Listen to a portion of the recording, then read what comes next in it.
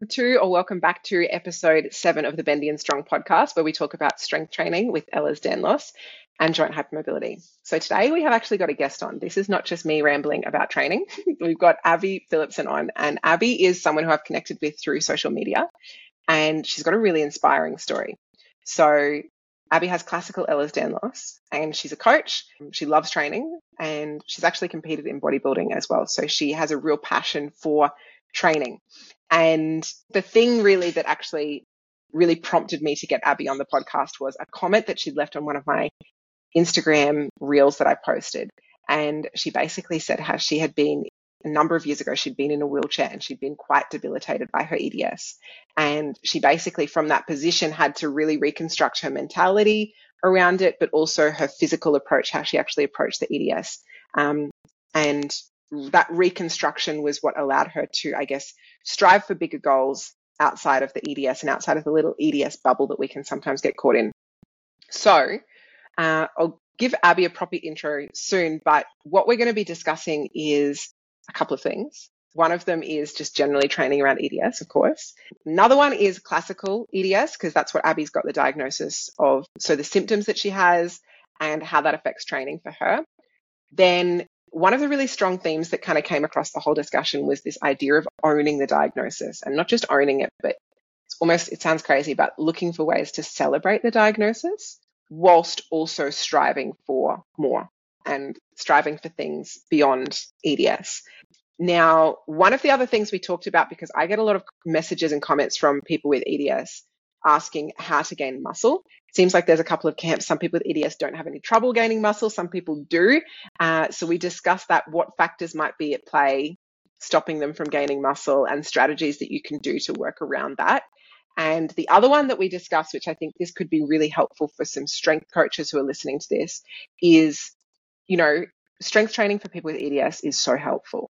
But a lot of the time, you need to do something to be able to strength train. Like, you can't just go in with someone with EDS. Well, rarely can they just go in and just train normally, quote unquote, normally. There's some kind of preparation needed for that. That might be weeks, that might be months, whatever it is. And we talk about that, what that actually looks like, how to approach it, and some of the mental aspects around approaching that as well. So that's the introduction done. Quick disclaimer, this is not medical advice. If you need medical advice, go seek your doctor, physio, and medical team. This is just two friends with Ehlers-Danlos discussing our experiences and our opinions and everything, just for entertainment purposes only. So with that out of the way, let's get stuck into it. This is Abbey. Abbey is, whereabouts are you, Abbey? I am in Michigan, just outside of Detroit in the United States. Awesome. So this is a transcontinental call today. And what we're going to talk about today, Abbey's got a really cool background. So Abbey has classical EDS herself, but she's also got a really cool background with training, competing. And I can't remember when I first found Abbey, but when I first found her, I was like, wow, this person competes in bodybuilding, but she's also got an incredible physique, which I have a very strong competitive background. And for me, the competitive side of me is always looking at, okay, how good is this person really? Is this person got a really good physique? Is this person really strong? So the competitive part of me was like, wow, Abbey's got this incredible physique. And then the EDS part of me was like, oh my gosh, she's got EDS as well. And I was like, I've got to get Abbey onto this podcast. So welcome to the podcast, Abbey. And I just want to start thank you for having me. Yeah, it's my pleasure. Just want to start off with finding a little bit more about you. Tell me a little bit about yourself. We've already said you've got EDS and have done bodybuilding, but maybe just a little bit of backstory on probably more the EDS side of things, what your experience is and how you've approached training with it. Yeah, definitely. So hi, everybody. I'm Abbey. I have classical EDS. And I was diagnosed kind of on and off, I like to say, when I was about 2. So they noticed something was wrong when I was 2. I have the skin to prove it. So I'm very elastic everywhere. I've got the joint side of things. So I am this way, that way. Oh my goodness. The whole shebang. I have the bruising, the atrophic scarring. I've underwent a series of neurosurgeries. I dislocate things all the time. I'm having a great time. But I was misdiagnosed until I was 10. And then I competed in gymnastics because I was very bendy and flexible. And then I had an injury where I dislocated both of my knees at once at age 10, which is a pretty weird injury to have at that age. And then I was diagnosed with EDS. I came into a doctor's office with a doctor and probably 12 interns of him putting me on display and having me do all my stretching and bending and said, "This is EDS." I was like, "What is that? Let's talk about it. Give me a pamphlet, something." And so I was pretty determined to not be the poster child of EDS, but over the years, I definitely became that, with probably 300 plus stitches to my name now, different dislocations of every possible joint you can think of. And then when I was 16, my tailbone and my spine disconnected. So I haven't had an L4, L5, S1, stage 4 slip. So my spine basically fell off my tailbone. And so I had to have that reconstructed and fused at 17 years old. And I spent the rest of high school in a wheelchair and walker. So yeah, that was the bulk of my EDS story. I then went to the University of Michigan and studied cognitive neuroscience. So a lot of behavior science there, where I started working with the intellectually disabled population. And that became kind of my heart and soul. But all this through quite struggling with EDS, getting around campus. Michigan is very, very cold and icy from November to sometimes May. And so a simple slip or getting into my car wrong or going down the stairs would end up in crutches, a trip to the hospital, stuff like that. So I was not doing so great. I started getting into weightlifting as an attempt to lose 5 pounds before my spring break when I was 20. And I realized what it was doing for my body. So over the time, after, 5 pound goal was out the window, I was noticing that I was not dislocating stuff that much anymore. And that even through, some setbacks in weightlifting, that it really was helping me overall. Got a little carried away with it. I consulted with my doctor about it, and he said it would be an absolutely wonderful thing for me to try and keep up as long as he was supervising it. And we were checking in every once in a while. Got carried away with it because I loved it. And then I ended up competing in my first season of bodybuilding when I was 21 and a half. So only a year and a half later after I started weightlifting. So, Wow. And now I hanging out with the EDS community. I'm a personal trainer. I run the personal training department at a franchise of gyms in Michigan. And I take on pretty much exclusively people with additional barriers to fitness. So a lot of those being young women with EDS, older folks with chronic fibromyalgia, different things like that, some gastro issues of home to some of my clients. So yeah, I've seen it all, I would like to say by now. So that's my story. Yeah, awesome. I didn't know all of that about you, like all of the stuff that you went through. That is a lot to go through at such a young age as well. And something that we've talked about is, I guess, the balancing the performance side of things with the Ehlers-Danlos side of things. So tell me a little bit more about your, I guess, the bodybuilding competition, and what your mindset was around that, why you wanted to do it. Would you do another one? So I'm going to work backwards here. I would not do another one, and I will get into that. But it's not EDS related. I wouldn't do another one. I had set a goal with myself that, true triumph for me, a tangible measure of my success and being able to overcome some of the struggles that I had had with EDS was competing in some sort of form of weightlifting. So whether it would have been powerlifting or Olympic lifting or bodybuilding, I wanted to have like a tangible goal towards the end of my finish line with healing my muscles for the purpose first of EDS and then kind of crafting my physique. So that was kind of the bridge there, was really just proving to myself that I could. The only reason I would not compete again, I think it was a great experience to, bodybuilding is hard. The preparation is extremely grueling in terms of nutrition and physically what you're putting your body through. And I think there was something beautiful during the process of, this is a struggle that I chose versus all of the other ones I didn't choose. And so it was, you had to do this. You had to be strong when you were overcoming the wheelchair phase of my life, I like to call it. And now I'm choosing. And so, it was kind of me proving to myself that I could take anything that was thrown at me.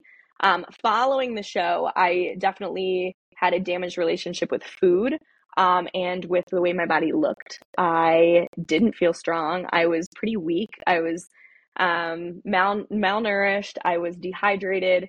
And so people were commenting of, oh my gosh, you look so good. You look so fit. You look so healthy, when I was the least healthy that I had been in years, realistically, with how the dieting phase went and how exhausted my body was. And so I have a little bit of a disconnect to bodybuilding at the moment, because I never want anyone to look at that and think that I was healthy ever again. And so now I've kind of reframed lifting to be a lifestyle. And I've incorporated a lot of functional strength versus shaping my body to look the way it wants to. And more just about moving better for longer is a new focus for me that was absent during bodybuilding. And that's just my personal experience with bodybuilding. So new goal, but I'm happy I did it. Yeah, I think the bodybuilding one's really interesting because like I've seen posts on your page talking about that same idea of like, you've got that one of you gained weight after your competition. You're like, I was actually so much healthier after I gained the weight. And I think that's going to be, I've seen people talking about like coming into 2024, that's going to be a big shift in the industry, is less people competing. I think for a long time, it's just sort of been a goal that people have that you just do to achieve a certain thing. But if you really need to have the right approach to it in order to come out the other side okay, and you need an exit strategy. And I think a lot of people forget that it's like a very extreme sport. Not to say that you've like done it the wrong way or anything, but it is one of those things. If anyone listening to this is thinking of doing a bodybuilding competition, it is a extreme sport. It's not just a fun like body transformation challenge. It's something that you need to really approach with a lot of things ducks have to all be in the right line to do it. I've competed in bodybuilding, and I think I will definitely again. But that's been a lifelong goal of mine since I was a kid. So that's maybe the difference there. But I do think it's cool to have that performance or like some kind of external outcome challenge, even when you've got EDS. Did you find that it helped you to kind of pull your stuff together and like have more of a focus when it came to your body? I don't know. For me, I just know when I've got a competition, that's usually when my body feels the best, because I'm doing everything that I need to do to perform, which normally actually lines up to me also feeling better. Yeah, my consistency had to be better than it ever was. It was the kind of thing, and this is pretty common in the EDS community. It's like, if we're going to do something, we're going to do it right. We're going to check all of our boxes. We're going to cross our T's and dot our I's. We're doing it the right way. And so that, I did have a really solid regimen going, and I was very consistent. So I felt good at first. And then it was the latter half of it that I think I lost, the reason I was lifting all along and the reason I was doing the show all along. It just became about, I felt like a robot. I was like getting my steps in and my cardio in and eating my chicken breast and my egg whites and my protein powder. And I think towards the latter half, I was exhausted. Realistically, that's just what happens at the end, because it gets hard. I was so exhausted that I lost sight of why I was doing it in the first place. And so I think, it would be a good transition into talking about EDS here. I remember after the show, I'm just talking about, how I placed and how, if I won, and things that happened on stage or didn't happen on stage. And so when the end goal in the first place was to, kind of show to myself that EDS didn't own me anymore. And so I didn't talk about that part after. I talked about the show. I talked about the prep, and I didn't talk about, the triumph of doing this in spite of EDS. So yeah, I lost that part of it. And that's, yeah. Yeah, no, that does make a lot of sense. What were some of the big challenges that you had with your EDS? And I guess actually probably a better place to go is more separating out that competitive side of things, because this is something that I struggle with, I guess, with my page. I talk about, I compete in powerlifting, I compete in bodybuilding. They're two things I'm very passionate about. But even if I wasn't competing, the training would still be good for my EDS. And people maybe see this outcome and they think, oh, well, that's what being fit is, or that's what being strong is this outcome, this competition, which, as we've already discussed, bodybuilding is actually a grueling process. Like I would just call it an extreme sport. So let's take away the extreme sport end of things. If this is like a pyramid, that's like the top 10%. Why does the rest of the pyramid work so well for people with EDS? Like, what are some things that you've, I guess, taken from those competitions that has taught you what works for your body with EDS? Yeah, absolutely. And I experience this with my clients every day too, where you come in with this goal. We all humans have some sort of physique goal, whether they realize it or not. It is the world that we live in, where we are very driven by the look of people and judgment and how we feel in our own skin. And I always remind my clients who come in and we start talking about goals. They're like, oh, well, my body hurts. And then they're like, and I also want to lose 20 pounds. And I also don't like the way my stomach looks, and blah, blah, blah, blah. And you're allowed to have all of those goals. And I think kind of putting them in different boxes. You've got goals of how you want your body to feel when you wake up, when you go to bed, how you're going up the stairs, how can you sit while you're driving and not have backaches? Are you able to go on a hike? It's all of these things that make life better and longer, hopefully, are in one box. And there's another box for these goals of, losing some weight, or maybe putting on the look of a broader shoulder or rounder glutes, or things like that.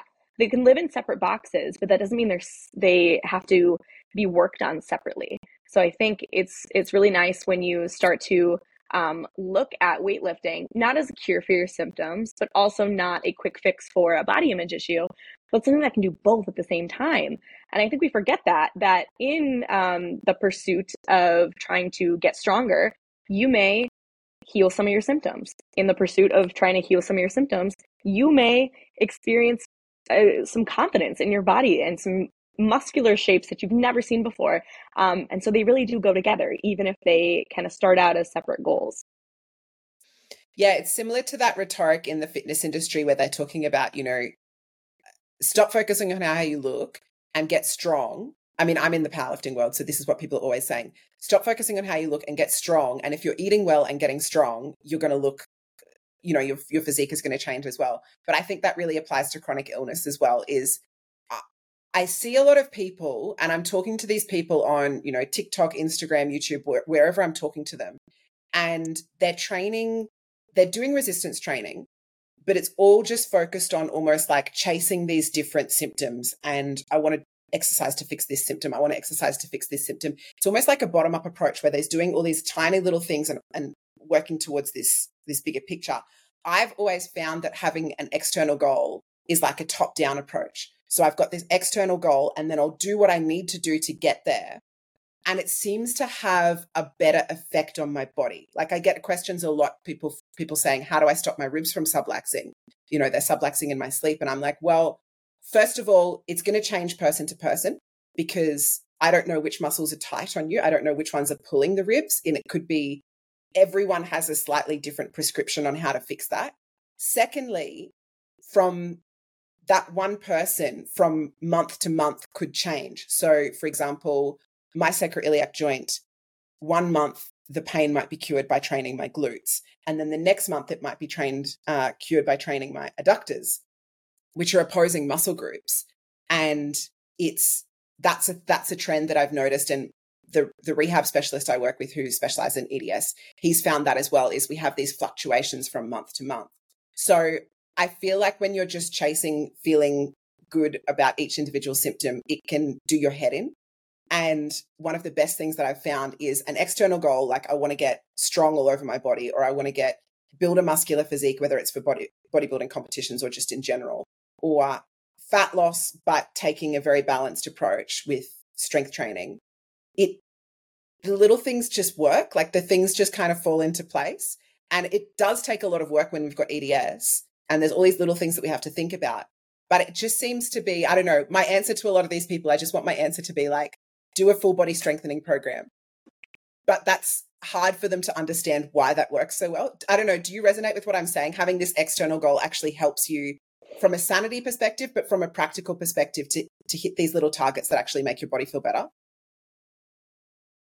Absolutely. Absolutely. And it does feel like, I think for a long time, I took the approach in not being comfortable in my own skin and feeling, so I had gained a lot of weight after my surgery because I was in a wheelchair. And so I, for 2 years, sat really sad and rightfully so, was really sad because I was like, I don't think I'm going to be able to lose weight or lose fat or build muscle or build my glutes. I am one of those unlucky people because of EDS that has to throw those goals away, and you don't. And you can start to approach them in a smart way, in a way that works for your body. And that's hard to find because everybody with EDS is a little bit different in terms of how they respond. But go tackle that goal. Go see what you can do despite EDS. Accept it as, that is going to be something that makes this journey a little bit tricky and different and tough. And it's going to probably suck more than it does for the average person.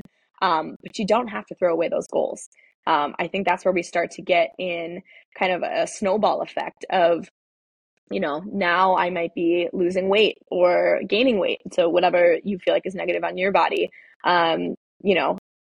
mental health, kind of having muscle atrophy, we start to get in the spiral of, oh, I can't have that because of EDS, so I'm not going to try. Why would I try? And so having that external goal can be such a good way to see what your body can tackle. And then you might tackle that goal and then you might set a new one. So you can kind of go up that ladder and kill two birds with one stone, solve all of the things that you were going for. Yeah, I like what you were sort of saying there, that idea of like, I can't have that because I've got EDS. Like something I've been thinking about a lot recently is who we identify as, what our aspirational identity is, and how that, like, how much are you letting your beliefs get in the way of you achieving what you'd like to be? And I think that there's a lot of people who sort of, I don't know, I'm really lucky. I've been brought up in a family where I was always told, do what you want to do, become what you want to be. I also have some great role models. I've spoken about this to other people with EDS, but like my grandfather was a really famous professor of medicine, and he had dyslexia so bad that when he was a kid, he was teased, and people will say, oh, you're so dumb, nothing's ever going to become of you. He has got textbooks translated into so many different languages. I think that some of them are still used today in medicine. So I've had role models like this, and it's never, like, I literally remember thinking about that when I was a kid. You can do anything that you want. Don't let this thing get in the way. Achieve things in spite of it. But I know that a lot of people don't have that. And I can sometimes see that. For me, I see it as a limitation now. Like I still see things, do I not think that I can do that because I actually can't? Or is it because it's a limitation that I've got in my head? How much do you think, like, have you had experience with this along your journey with Ehlers-Danlos, transferring from, obviously you've achieved some really cool things now. Did you always have a mentality that allowed you to? Do you think that you've identified as different things along that journey? And how has that affected what you can do? Yeah, I think a really poignant memory for me, and I still at 24 years old, I look back on my experience in gymnastics and it just breaks my heart because I did it from probably 7 years old to like 12. So even after my diagnosis, I tried to keep going. And it was less, I think my perspective has really shifted because back then after the diagnosis and I tried to keep going with gymnastics, it was really like I'm going to ignore it. I'm going to ignore EDS. I don't accept that as me. I don't accept that diagnosis. I'm active, I'm fine, I'm healthy, I'm strong, I'm this, I'm that, I can do anything. But it wasn't an I can do anything despite EDS. It was an I can do anything. They've got it wrong. I don't actually have that. I'm fine. I'll be fine. Even though I very much so was experiencing every possible symptom that you could Google and had been for some time. So I never accepted my condition. I never accepted what was going to happen or what might happen. So therefore, I did not take precautions for it. So 2 years after the diagnosis, and it's probably a year after my diagnosis, I had to stop doing gymnastics because it was just getting horrible. I was in pain all the time. And even then, I didn't even attribute it to Ehlers-Danlos syndrome. I was like, oh, I outgrew it, or I was starting to get to a high level, so I kept getting injuries. I was lying to myself. I was lying to my friends. I never once could just say I have EDS. It's making this really hard for me. And so what really shifted after the back surgery and when I first started weightlifting is now I really truly hold EDS as the part of my story, the one thing that makes me feel really successful in a sea of a lot of strong people and a lot of people who can lift heavy and look amazing. In a sea of all of those people, I claim EDS so hard. I cling on to it as I am so thankful that this is part of my story because it makes me even more special.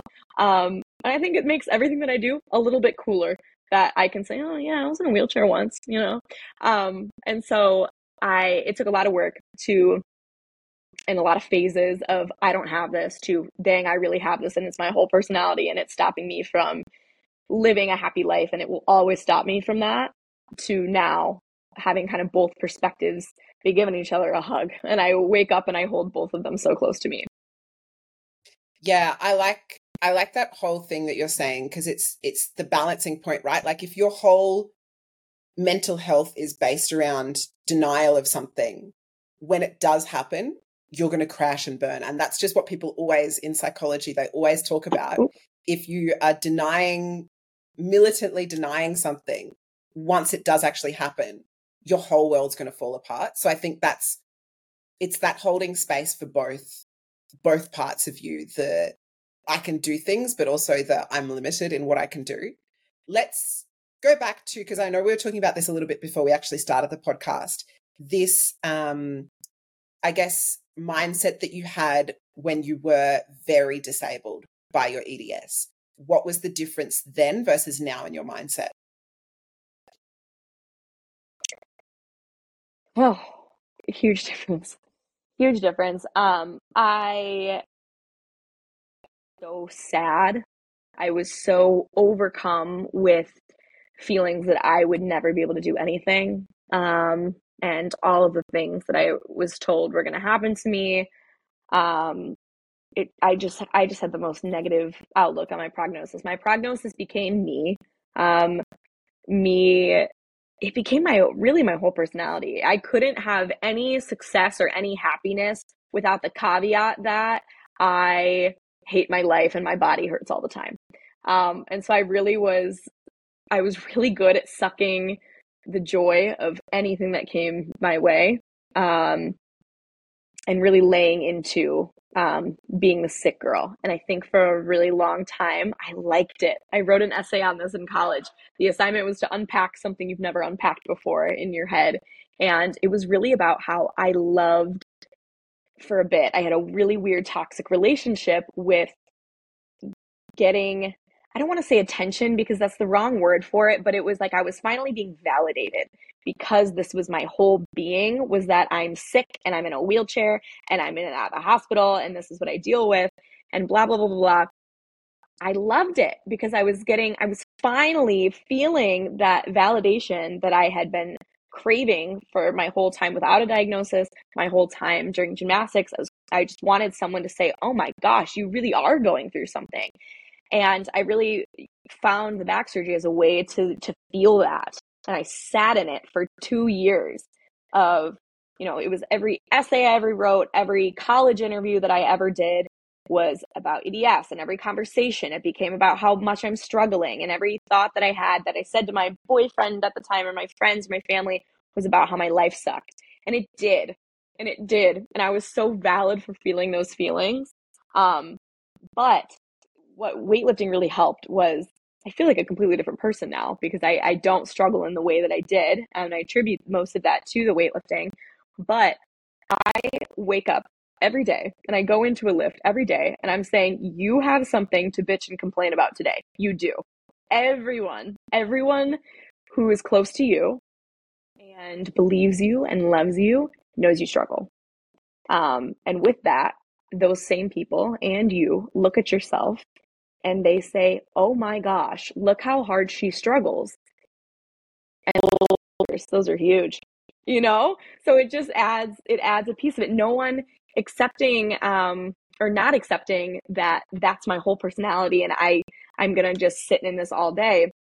That didn't take EDS away from me. That didn't take the fact that I struggle away from me. It didn't take the pain away from me. It did not take my diagnosis. It didn't take how people see me. It didn't take any of that away from me. And so everything that I do in the gym is, reminding myself that I I was really going through it, and that I was really, really sad pretty much every day. And now I wake up and you have every reason to be sad and you're still going to go to the gym. And so it's just combining the two perspectives. You don't ignore your EDS. You don't say, my life is fine, I'll be fine. You don't tell everyone you're fine, but you also, can't wake up and sit in it. You can have both. And so both has been the most positive place for me to be in mentally and physically. Yeah, I like that a lot. I think it's super, super important to hold that space. And that's a challenge, I guess, I've had as well. And maybe you can relate when you're posting online talking about Ehlers-Danlos. There are some people who are very, very disabled by it. And I mean, you were one of those people. But for me, I've had quite bad symptoms. I think of my chronic illness as an accumulation of extremely inconvenient things that when they add up, stop me from doing the things that I want to do. I've never had a major surgery. My knees used to dislocate all the time when I was a kid. Right now, my ankles dislocate all the time. I have to sleep on like a slope on my bed because I've got the intracranial pressure, like the hypertension. So there's these things that add up. None of them are disabling. I don't know if that's because I manage my condition really well or because I just don't have the symptoms super severe at the moment or because it's going to get worse when I'm older. I don't know why that is, but I do know that other people have it really bad and I can't, like in this space, I never want to be seen as someone who's just giving like these pep talks and you can do it and get up off your butt and do the work, because that's not actually holding space for the pain, the suffering, the frustration, the anguish, all of that stuff. But also, I think it just needs to be a two-sided coin. And interestingly, when you were talking there, it actually made me think, you were saying getting that surgery made you feel really validated and listened to and heard and understood. I almost, looking back on my training history, I think that's why I love being an athlete. Because when I'm an athlete, when I'm the best in my sport and I say something hurts, people listen to me. And if I'm somewhere in the middle and I say something hurts, people will just be like, oh, that's just because you're not, I don't know, working hard enough or whatever.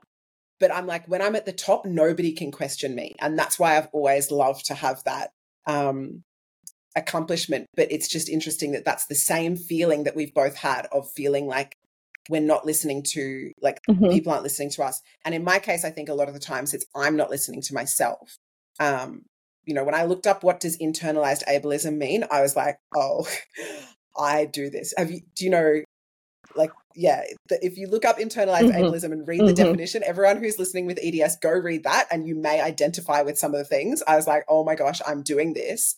It's just something you've got to be really careful of. And I think sometimes dysfunctional things can turn into function. Like maybe I'm using this as a drive to get better and that's what's allowing me to achieve these things, which I also like the sense of achievement. But it's definitely something that you need to watch because, like I said before, if you're basing all of your identity on not being this or being this, at some point something might change and your whole identity will get wiped. And that's a crisis that you don't really want to deal with. Like that's a bad spot to be in. Let's talk about some of your symptoms. Like, I just know that some of my followers are either undiagnosed EDS or maybe they've got a diagnosis, but their doctor is not very helpful with it or whatever. Let's talk about some of your symptoms. So you've got classical EDS. Oh man. Yeah, I've got classical EDS. So I know that's not the most common type. The most common type, as far as they know, is hypermobile. And so usually most of my followers who relate to me through Ehlers-Danlos syndrome have hypermobile. And so I don't want to speak on specifically what goes on with hypermobile specifically, but I am hypermobile. So classical is called classical in the fact that I get a little taste of everything. I would It's say like more a than a taste. I get a smorgasbord. pretty big bite of everything. I get a little bit of yeah. I get a little bit of vascular. I get a lot of the hypermobility. And then my biggest barrier growing up before my joints got really, really loosey-goosey on me was my skin. So I was getting lacerations of the skin and stitches all the time. And so with the skin being so elastic, and it really is like insane. Yeah, I've got If the I get a elastic. little It's tiny not cut quite on as much, that, but ooh, party. It's a cool party trick, I will say. But with that, a small cut turns into a huge deal. It's almost like a football shape or American football shape. So a little diamond. So what might be like a bruise or just a little nick for somebody spreads open into like the shape of like a croissant. It spreads at the middle. And so I deal with significant atrophic scarring all over my legs. So they just look like it looks like creepy, like a I don't know. I wish I could like stand up and show y'all, but I feel like that's a little weird. But I've got brown and purple spots all over my leg, and quite significant like frayed scarring. So that was a big one for me is the elasticity of my skin. I have all the joint hypermobility. I also have severe scoliosis. Woo! I have severe scoliosis that gets worse as time goes on. So it's a progressive scoliosis because the tissue involved in kind of holding everything in place is at the point now where it's kind of just a snowball effect of a bendy spine.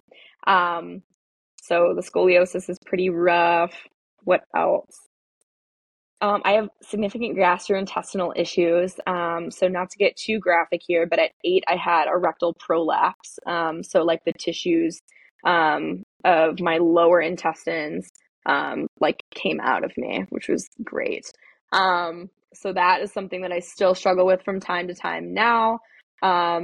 Just because the literal shape of my intestines, with the tissue being so elastic and soft and weak, doesn't hold the shape of a normal intestine. So they're kind of like all falling to gravity, like really, really condensed down at the bottom of where the intestines are. So that causes just different digestive issues that have been really, really, really tough the last year or two. They also can't do a colonoscopy to identify areas of need because the risk of EDS and perforation during a colonoscopy is extremely high. So that one's been tough. I get gum infections a lot because the tissue. What was that? I was just it's a little bit laggy, but I was just gonna say I had a gastroenterologist who specialized in EDS, and he's like, I'm gonna take extra special caution going in when I had a colonoscopy because he's like, with EDS, you've got to watch out for this. So he was really careful with it. And an interesting thing he said is people with EDS have loopy bowels. So this was when I was going through like a bit of a, do I really have it? Am I really that bad as we do with EDS? When it's going well, we're like, am I just faking this? Is this real? And he said, he's like, no, your bowels look like someone with Ehlers-Danlos. You've definitely got a collagen disorder based purely on the internal of your bowels, which is, yeah. Anyway, sorry, continue to interrupt. Sorry to interrupt. It's one of my friends in college. She was hilarious. She was so funny and open about her symptoms, but she was undiagnosed, but was kind of like suspecting it. And she had experienced multiple experiences with rectal prolapse, and she texted in a group chat of some of us who I introduced her to a group of us that have EDS, and we were just talking to her about her symptoms and stuff, and she was on a date. And she was like, how do I go to the bathroom and get this thing back in me? Like, I'm on a date. And we're all in the group chat like, oh my God. Like, first of all, see a doctor. Second of all, like, you need to abort mission on the date. You need to go home. And we're getting you to a specialist sometime in the next couple of weeks. So she got diagnosed with EDS after that. But we always talk about that story of the first date rectal prolapse. So yeah, but it's a huge symptom. Mine is nowhere near that bad, but I like that's a whole thing, is like first date stories with EDS. Like that should be a whole like Reddit thread or something. Tell us your worst first date stories with EDS. I've turned up like bleeding. Like I've had like a first date where I've gone there and I've worn a new pair of shoes. And because I think I've got classical type as well. So my skin's actually torn because of these new shoes. And so I turn up to the date. I'm like, hi, do you have Band-Aids? Because I'm bleeding everywhere. Or like just crazy, the craziest first date stories every first date. And I'm like, I wish I didn't have to explain this to you, because I don't want the first thing that you know about me to be the fact that I have this weird disorder. But there's a few things that you need to know. If this happens, this is going to be how it goes. If this happens, this is how it goes. If this happens, this is how it goes. Let's just get that clear. Okay, sweet. Now we can go. Let's just pretend I haven't said anything and continue getting to know each other, because, yeah, I don't want to make it weird, but there you go. And then you like get out of the car or something, like, are you okay? I'm like, oh dude, not this game now. Like, I don't want let me help you. I'm like, no, I didn't mean for this.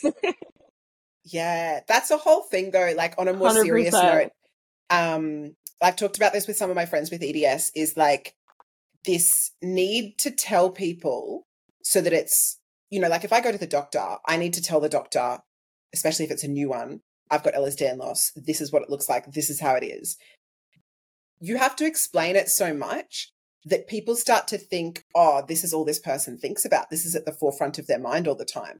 And it's this really frustrating thing where it's like, if I had an above the knee amputation, you would be able to see that I can't, I don't know, do some things that everyone else can do. If I am missing both of my arms, I wouldn't have to explain to you, I can't open jars with my hands. Maybe I've got a medical device that helps me, but if I don't have my medical device, I can't open jars with hands because I have both arms missing. But with EDS, we have to explain it because it's so invisible. But I just find that really tricky, that balance between telling people so that I'm, you know, like we were talking about before, acknowledging the Ehlers-Danlos and not just pretending it's not there, but then people listening to that and thinking that it's at the front of my mind all the time, and that I'm either them thinking that I'm way sicker than I am, or them thinking that I'm a hypochondriac, or them thinking that I've got like this sort of victim, I'm sick mindset that is seen in a really negative light. And yeah, anyway, that was just a thought, that a more serious thought that I've had multiple times about that. Like, and the first date is a funny example of it, but it's also like, I don't want the first thing that you know about me to be the fact that I've got this weird disorder, but you also need to know this is the first thing about me. Like, it's a weird balance. Yeah, it's a balance of like, this is who I am, but please don't acknowledge that. Like, I'm the only person who can acknowledge all of the stuff that makes me a little weird. Yeah, I totally get that. So, and that brings me to something I wanted to touch on, because I know we've been, the word victim always pops into my head, because I had a boyfriend when I was 15 and 16, so kind of heading into the issues with my spine. And so for those who didn't listen to this part or whatever, so I had a L4, L5, S1 complete separation of that part of my back. So I was basically just falling apart in my lower back. But I was getting up from laying on my stomach, which was a huge no-no from my doctor, was laying on your stomach. And I was getting up from that and I collapsed. I fully fell. And my boyfriend at the time said, "Stop being so dramatic." That's what he said. I was like, oh my God. So first of all, so that feeling, in that moment, I fell, right? I was a victim, plain as day. I got hurt and I was suffering from EDS, and I was a victim of EDS in that moment. And I always use that as a reminder of when I'm kind of waking up and it's just a bad body day. And sometimes I want to kind of make those symptoms known to the people around me of like, I'm having a really crappy day with this. And for lack of a better word, kind of victimize myself so that people like see what I'm going through. But I always remind myself, you are a victim whether or not you tell people you are or not. Whether you are, kind of the winner of the symptom Olympics or not, you're still a victim. And so EDS is tricky in the fact that it's invisible, because it's like, I want everyone to know that I am victimized by this condition. Whether people know it and you're shouting it from the rooftops and how much you struggle, everyone knows that you're struggling really bad, you're a victim whether they know that or not. And so I think that's been a huge piece of me being able to strength train is just because I'm strong, I'm still a victim of EDS. And I say that, loud when I need to, but just because I'm currently not struggling with dislocations like I used to, and I'm, the picture of health for a chronic illness community, I'm a victim. And I remind myself that without having to remind everybody that, I think, and other people with EDS, like we all know we're victims. So I think we're the community, in terms of, different groups and forums and stuff about Ehlers-Danlos syndrome is getting lost, is like, we have to it's like we're having to tell make sure other people in the EDS community know, like, oh, I'm a victim. It's me. I also go through this. Like, I'm struggling really bad. We all know. So I think these chats would just have so much progress and positive outcomes from these communities when we all accept, yes, you're a victim, I'm a victim, we're all going through it, you're going through it really bad, I'm sorry for you. Let's talk about it, and let's talk about what it could look like on the other side. So yeah, victim mentality. We can have that from the day we wake up to the day we die. We are victims just by having EDS. But yeah, kind of like break in talking about that, because duh, we all know now with all the things that we go through, duh, we are victims for sure. Yeah, it's like removing that emotional attachment to that word, that victim means that I'm saying this. No. I'm not saying that. I'm just saying I am currently a victim. And that's not saying that I believe that I'm owed this or that I need this, or like all of these weird things that people, I guess, society and, social media, people attach to that word. Oh, well, if she's saying she's a victim, therefore she's also saying that she's this. It's like, no, I'm not saying that. I'm literally just saying that right now I'm suffering at the hands of this thing. And I am a victim in the sense that I did not choose this. This is not something that I have, that I've played a hand in. This is just something that's happening to me. But I think it comes back to that idea of acknowledging that condition, because if you don't acknowledge it, you can't find a way forwards, and you can't find a way out, and you can't find a way to, build a solid foundation out of feeling really, really crappy with EDS. Because I think building your way out by just saying, I don't have this condition, I'm not a victim, I'm healthy, like you were saying, you had the experience where you were doing that at one point with your gymnastics. That's not a solid foundation. That's just like a tower that's going to collapse as soon as the EDS gets bad again. Building a solid foundation says, yes, I have suffered at the hands of this. Yes, this sucks. You have it as well, and that sucks for you. You have it as well, and that sucks for you. Let's build a community. Let's support each other, and let's build a proper way out of it. I think that's really cool. The conversations have so frequently been just about kind of like relishing in the suckiness, and it's like something that we all know. And I want to use these resources to talk about things that one another might not know about overcoming, or things that have helped, or things that have healed, or things that haven't worked. I want to know what others don't know. But the one thing that all of us in those groups have in common is that we are all victims, and we know how much it sucks. So talking about that, for me, I didn't find some of the groups were so helpful, but some of the groups where it kind of just became, like you were talking about, just like the symptom Olympics, it wasn't beneficial. We were talking about the one thing that we all know, is that this thing sucks. This thing sucks so bad. And so I just wish we were using our time different, Yeah. So let's segue from that into something else that we wanted to talk about, which is getting started building muscle when you've got EDS. Because I don't know about you, I'm a firm believer, and I think sometimes to the point where people are like, oh, she must be so, I don't know, I've been accused of being like single-minded about, strength training is the savior for Ehlers-Danlos. Yes and no. Like, I really believe that resistance training of some kind can help basically most people with EDS to feel at least slightly better. Will it get them all competing at the Olympics? No. Will it get everyone instant results? No. But it just makes sense if we've got these bendy bodies that are dislocating and unstable, it just makes sense to strengthen the one thing that we have control over. But at the same time, I know you and I both have followers with EDS, and a lot of them have no idea where to start when it comes to strength training, or to using, I guess, physical exercise to improve symptoms. So where would you start? Absolutely. I think the first thing I would say is that I'm biased towards strength training, but I think that that's for good reason, because a lot of cardio exercise actually does my joints damage, and repetitive movements aren't good for my joints. And I don't really get the same benefits from cardio stuff as I do from strength. So that's, I guess, the only thing I would say there from like a lot of people with EDS, like, I need to start exercising. What should I do? My first thing is I would choose strength training. But what's your thoughts on that? 1000% strength training. And I say that because really are the only thing. I would say they're the least affected by our collagen defects. And not even I would say that is what the research shows, is that there is very little to do with muscle and collagen. And so that collagen is going to play a huge, huge role in our joints and the tissue surrounding the joints and the ligaments and our skin and our organs.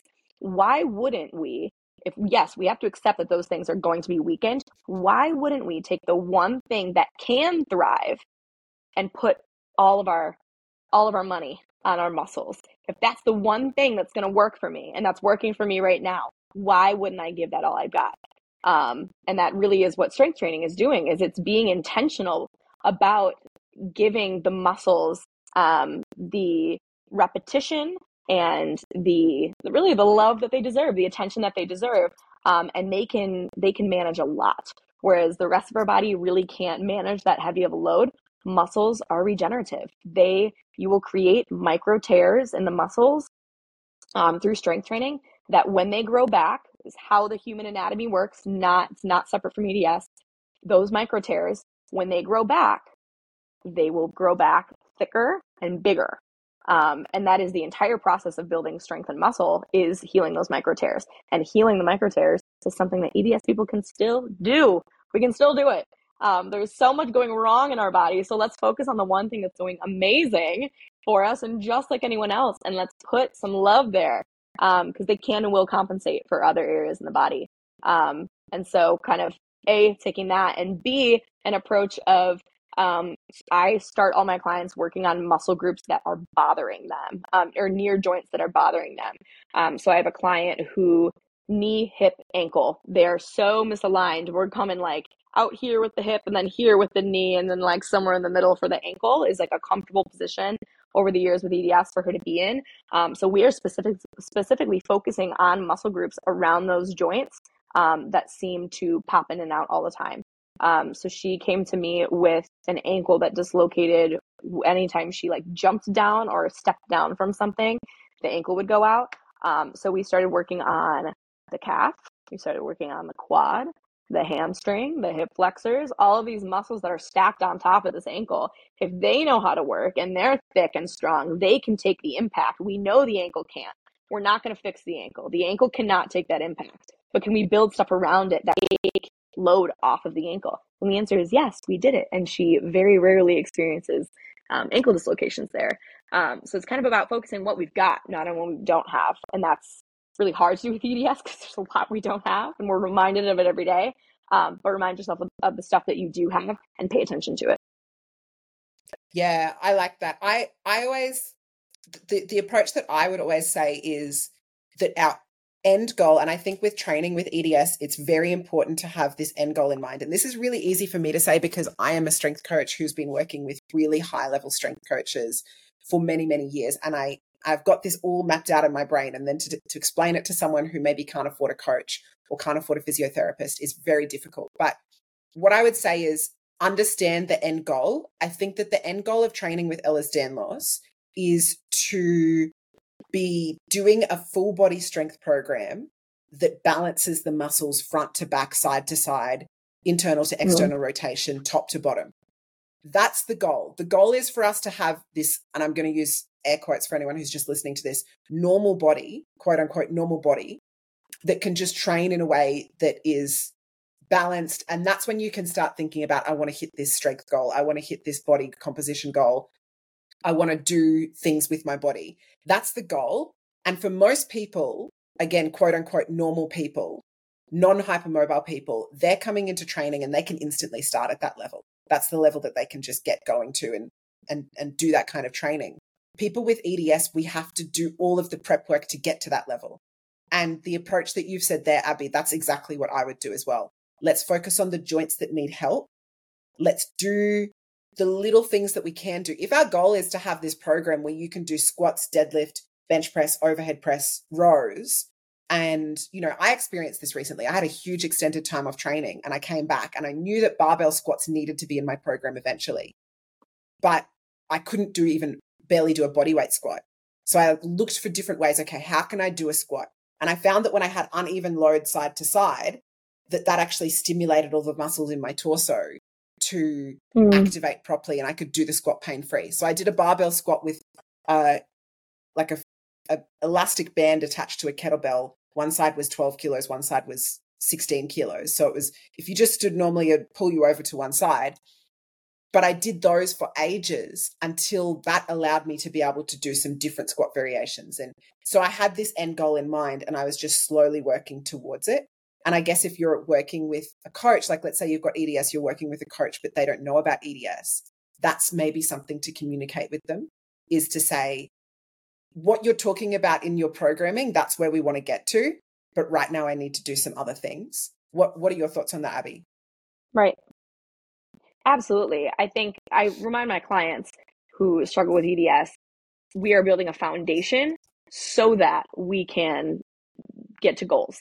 And so again, this is where it comes to kind of that accepting of the EDS and not sitting in it and saying, why would I even try? But accepting the EDS. We do have, period, end of story, we do have an extra hump to get over before we can meet people that have typical bodies where they're at.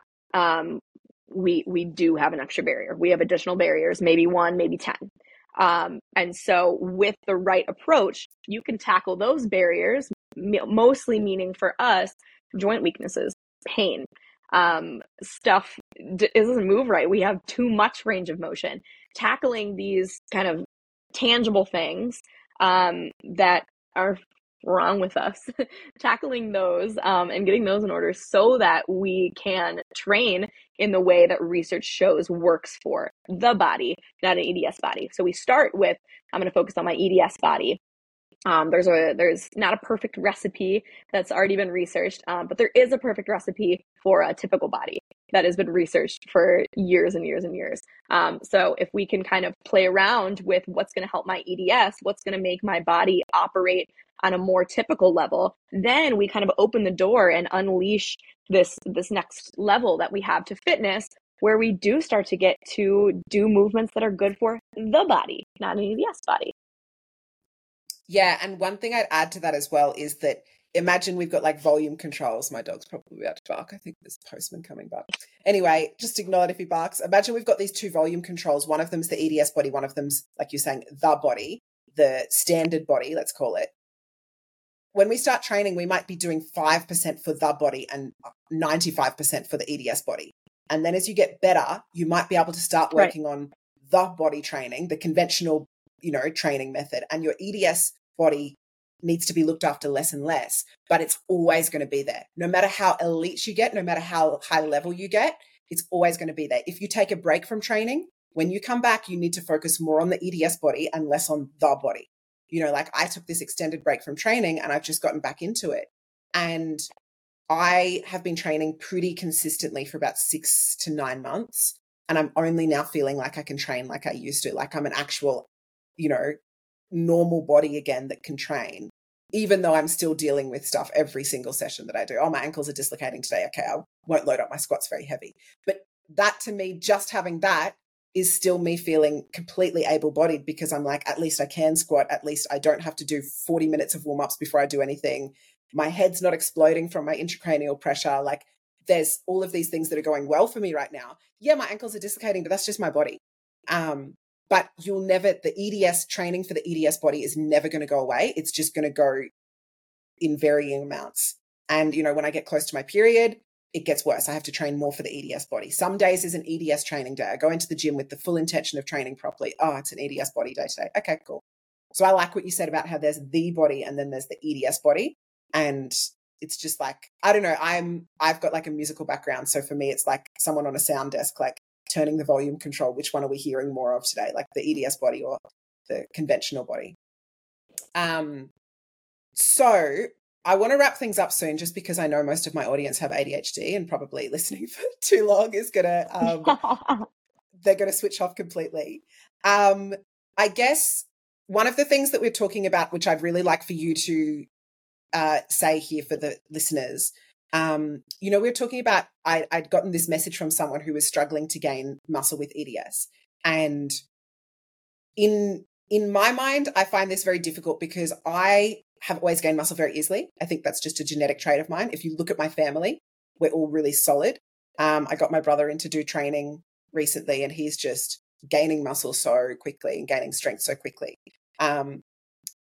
So for me, that's been exactly what you said before. That's the one thing I can control, and I can do it really well.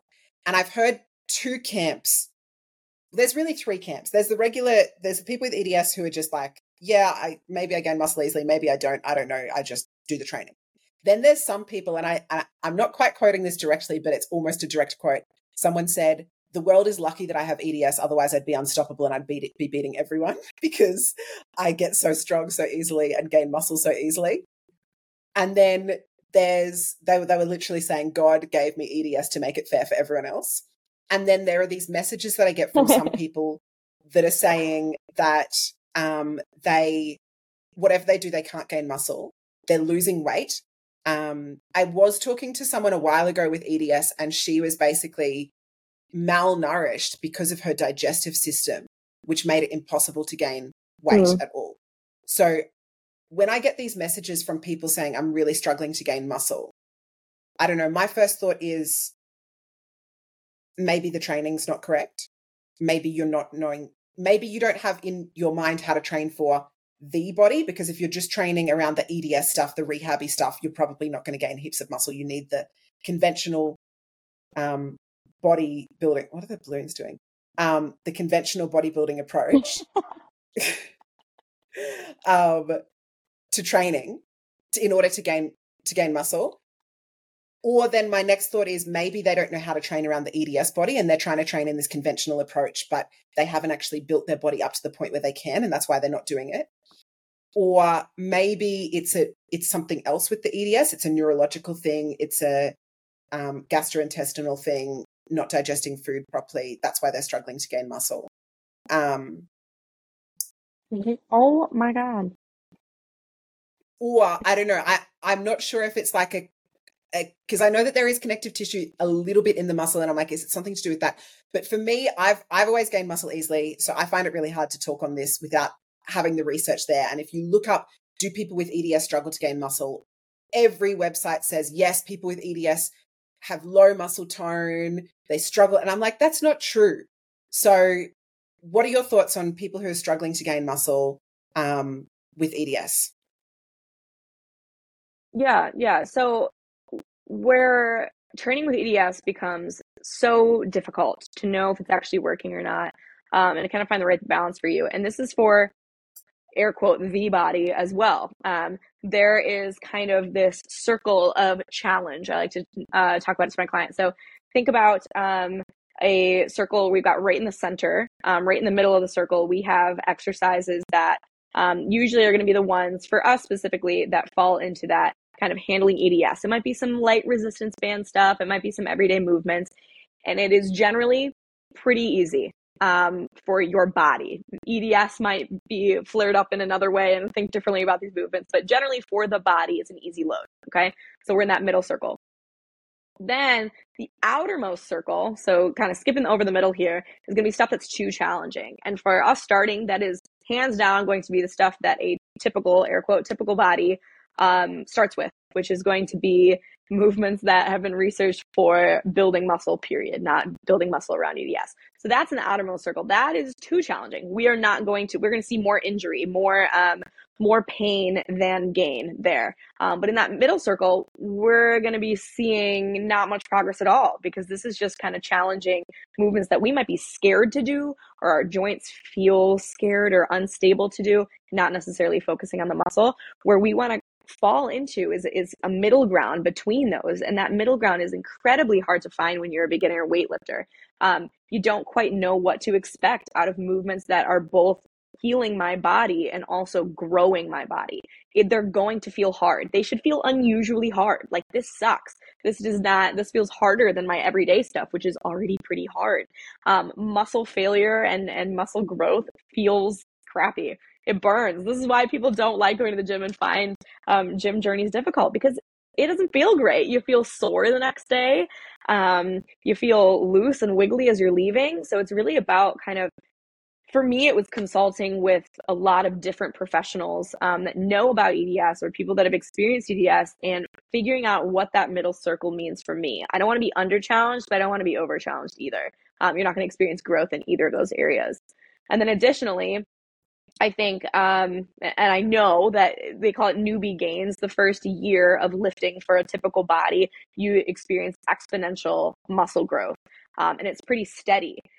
For us, we are going to have this growth ladder, but the ladder, you're going to fall off quite a few times. So it's really, really hard for our body and our brain to make positive associations with exercising and challenging yourself, because there are going to be times where you go home and your joints are pissed off. Your body is not happy with the recovery, the extra recovery that it's going to have to do because you put it in that perfect circle of challenge. And so we're going to fall off that ladder more than a typical body does, quite frequently. And so it's about falling off the ladder less and less as you go up, but by no means does it mean you're not going to still fall off of it. I'm 4 years into weightlifting now, and I still fall off the ladder. And it happens less and less and less, but at the beginning, it's more so than you succeed. You're going to fall off more than you get to take a step further. And so accepting that both mentally and physically can be really, really, really tough at the beginning. So I think it's less about you're not able to build muscle, but they're the barriers outside of just the building part are going to make it seem that way. We have barriers to being able to do the things that build muscle, but not build muscle. Yeah, I like that a lot.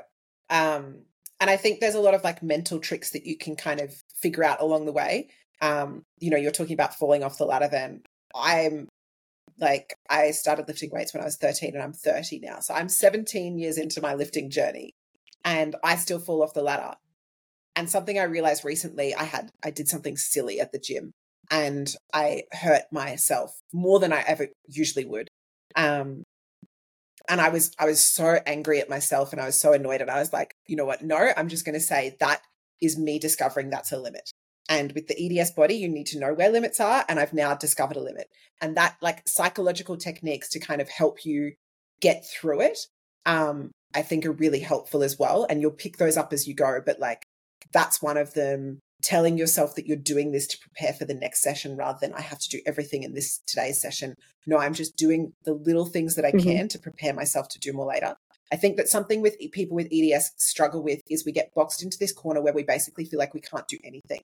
There are so many exercises that hurt us, but doing nothing is only going to lead to us being able to do less and less and less. So in order to be able to do more later, we need to do the things that we can now. And this is my advice, on TikTok or whatever, when people are like, I can't do many exercises. What should I do?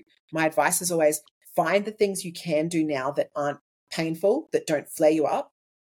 And maybe they might feel stupid. Do you know how dumb I felt as a person who has competed for my country in powerlifting, doing these weird wobbly squats at the gym?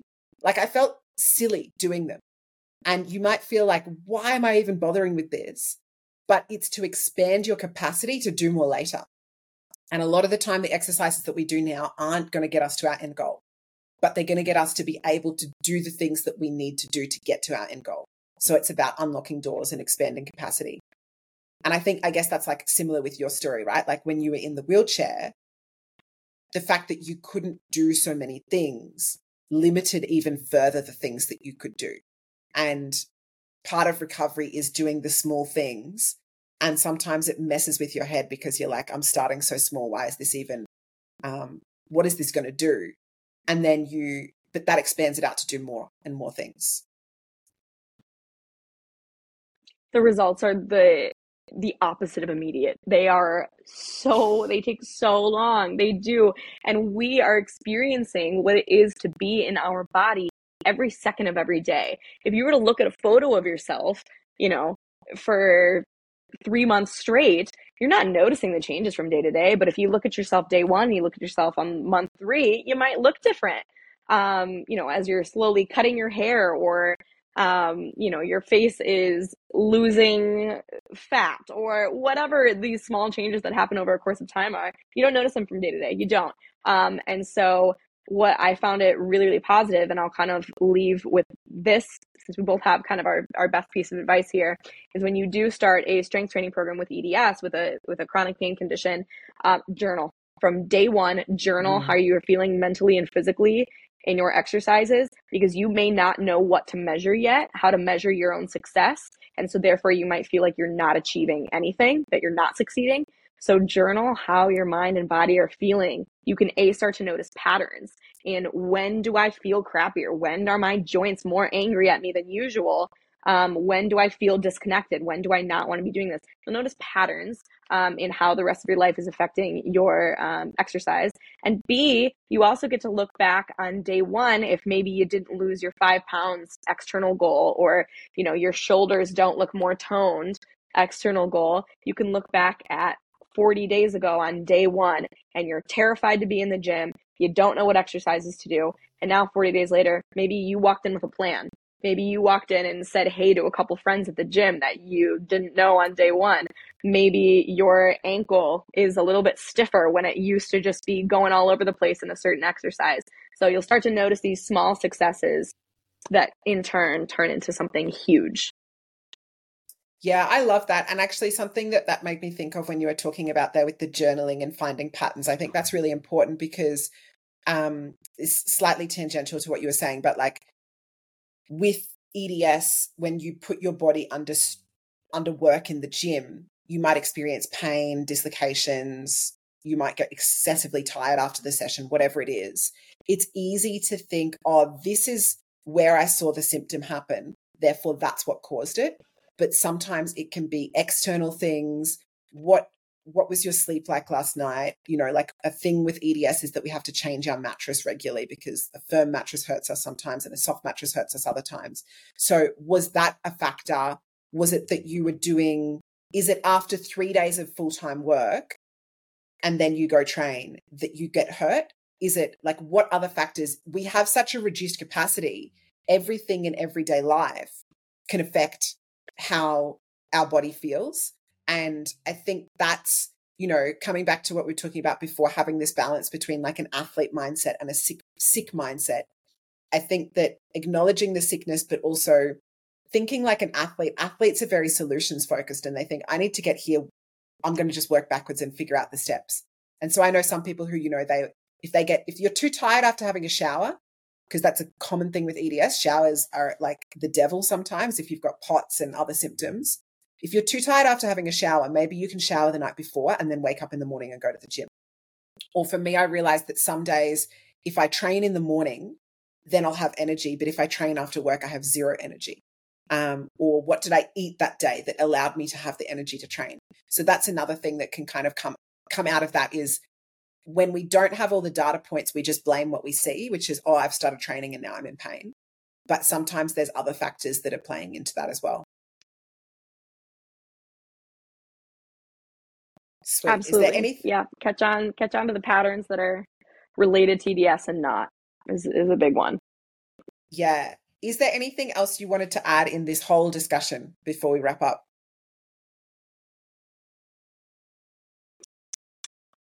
I would just say there were multiple times where myself or other folks with EDS that I know started a weightlifting journey, started a strength training journey, and because it hurts, we stopped and we accepted that it wasn't working.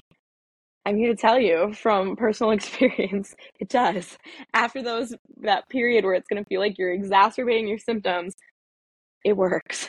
So I implore you to try it for yourself. And if you need help doing that, myself and Annie are great resources to do that. Or if we're not the fit for you, I'm sure that we have books and books and books of research that we have done for our own bodies and for people that we love, who we want to support with EDS. So reach out for help. And yeah, it's just maybe your mind and your body or somebody else's mind and body to get to the drawing table and figure out something that works for you and can at the bare minimum make you feel a little bit stronger mentally or physically or whatever your goal is. So reach out for support because it is out here.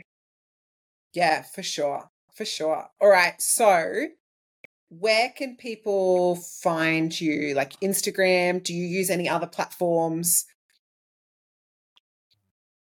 Yeah, Instagram is going to be my main platform for all things kind of EDS, sharing my story, sharing tips and tricks. I do a lot of stuff with nutrition and relationship with food and exercise.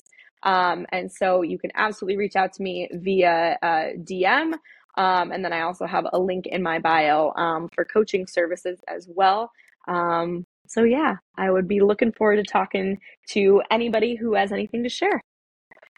Awesome. Thank you so much. And thanks for the time taken to join on today. It's been really good. I've loved hearing the story. And actually, I will share this one more thing because we talked about it before, but I don't know if you mentioned these exact words once the podcast actually started recording. But I really liked what you were saying before about how accomplishments become so much cooler when you acknowledge the Ehlers-Danlos. And when you like when we've got Ehlers-Danlos, the fact that we do this stuff all of a sudden becomes so much cooler. And I really like that as a way of acknowledging the Ehlers-Danlos as part of who we are, but also not everything that we are. And it just means that we can celebrate our wins even more, like an even bigger celebration. So yeah, I really love that. But I'll let you go now. Thank you so much. And I'll link Abbey's Instagram in the notes under the podcast or on YouTube if you're watching on YouTube. So you'll be able to find her. And yeah, awesome. Thank you, Abbey. Have a great night where you are. Thank you. See you later. Bye.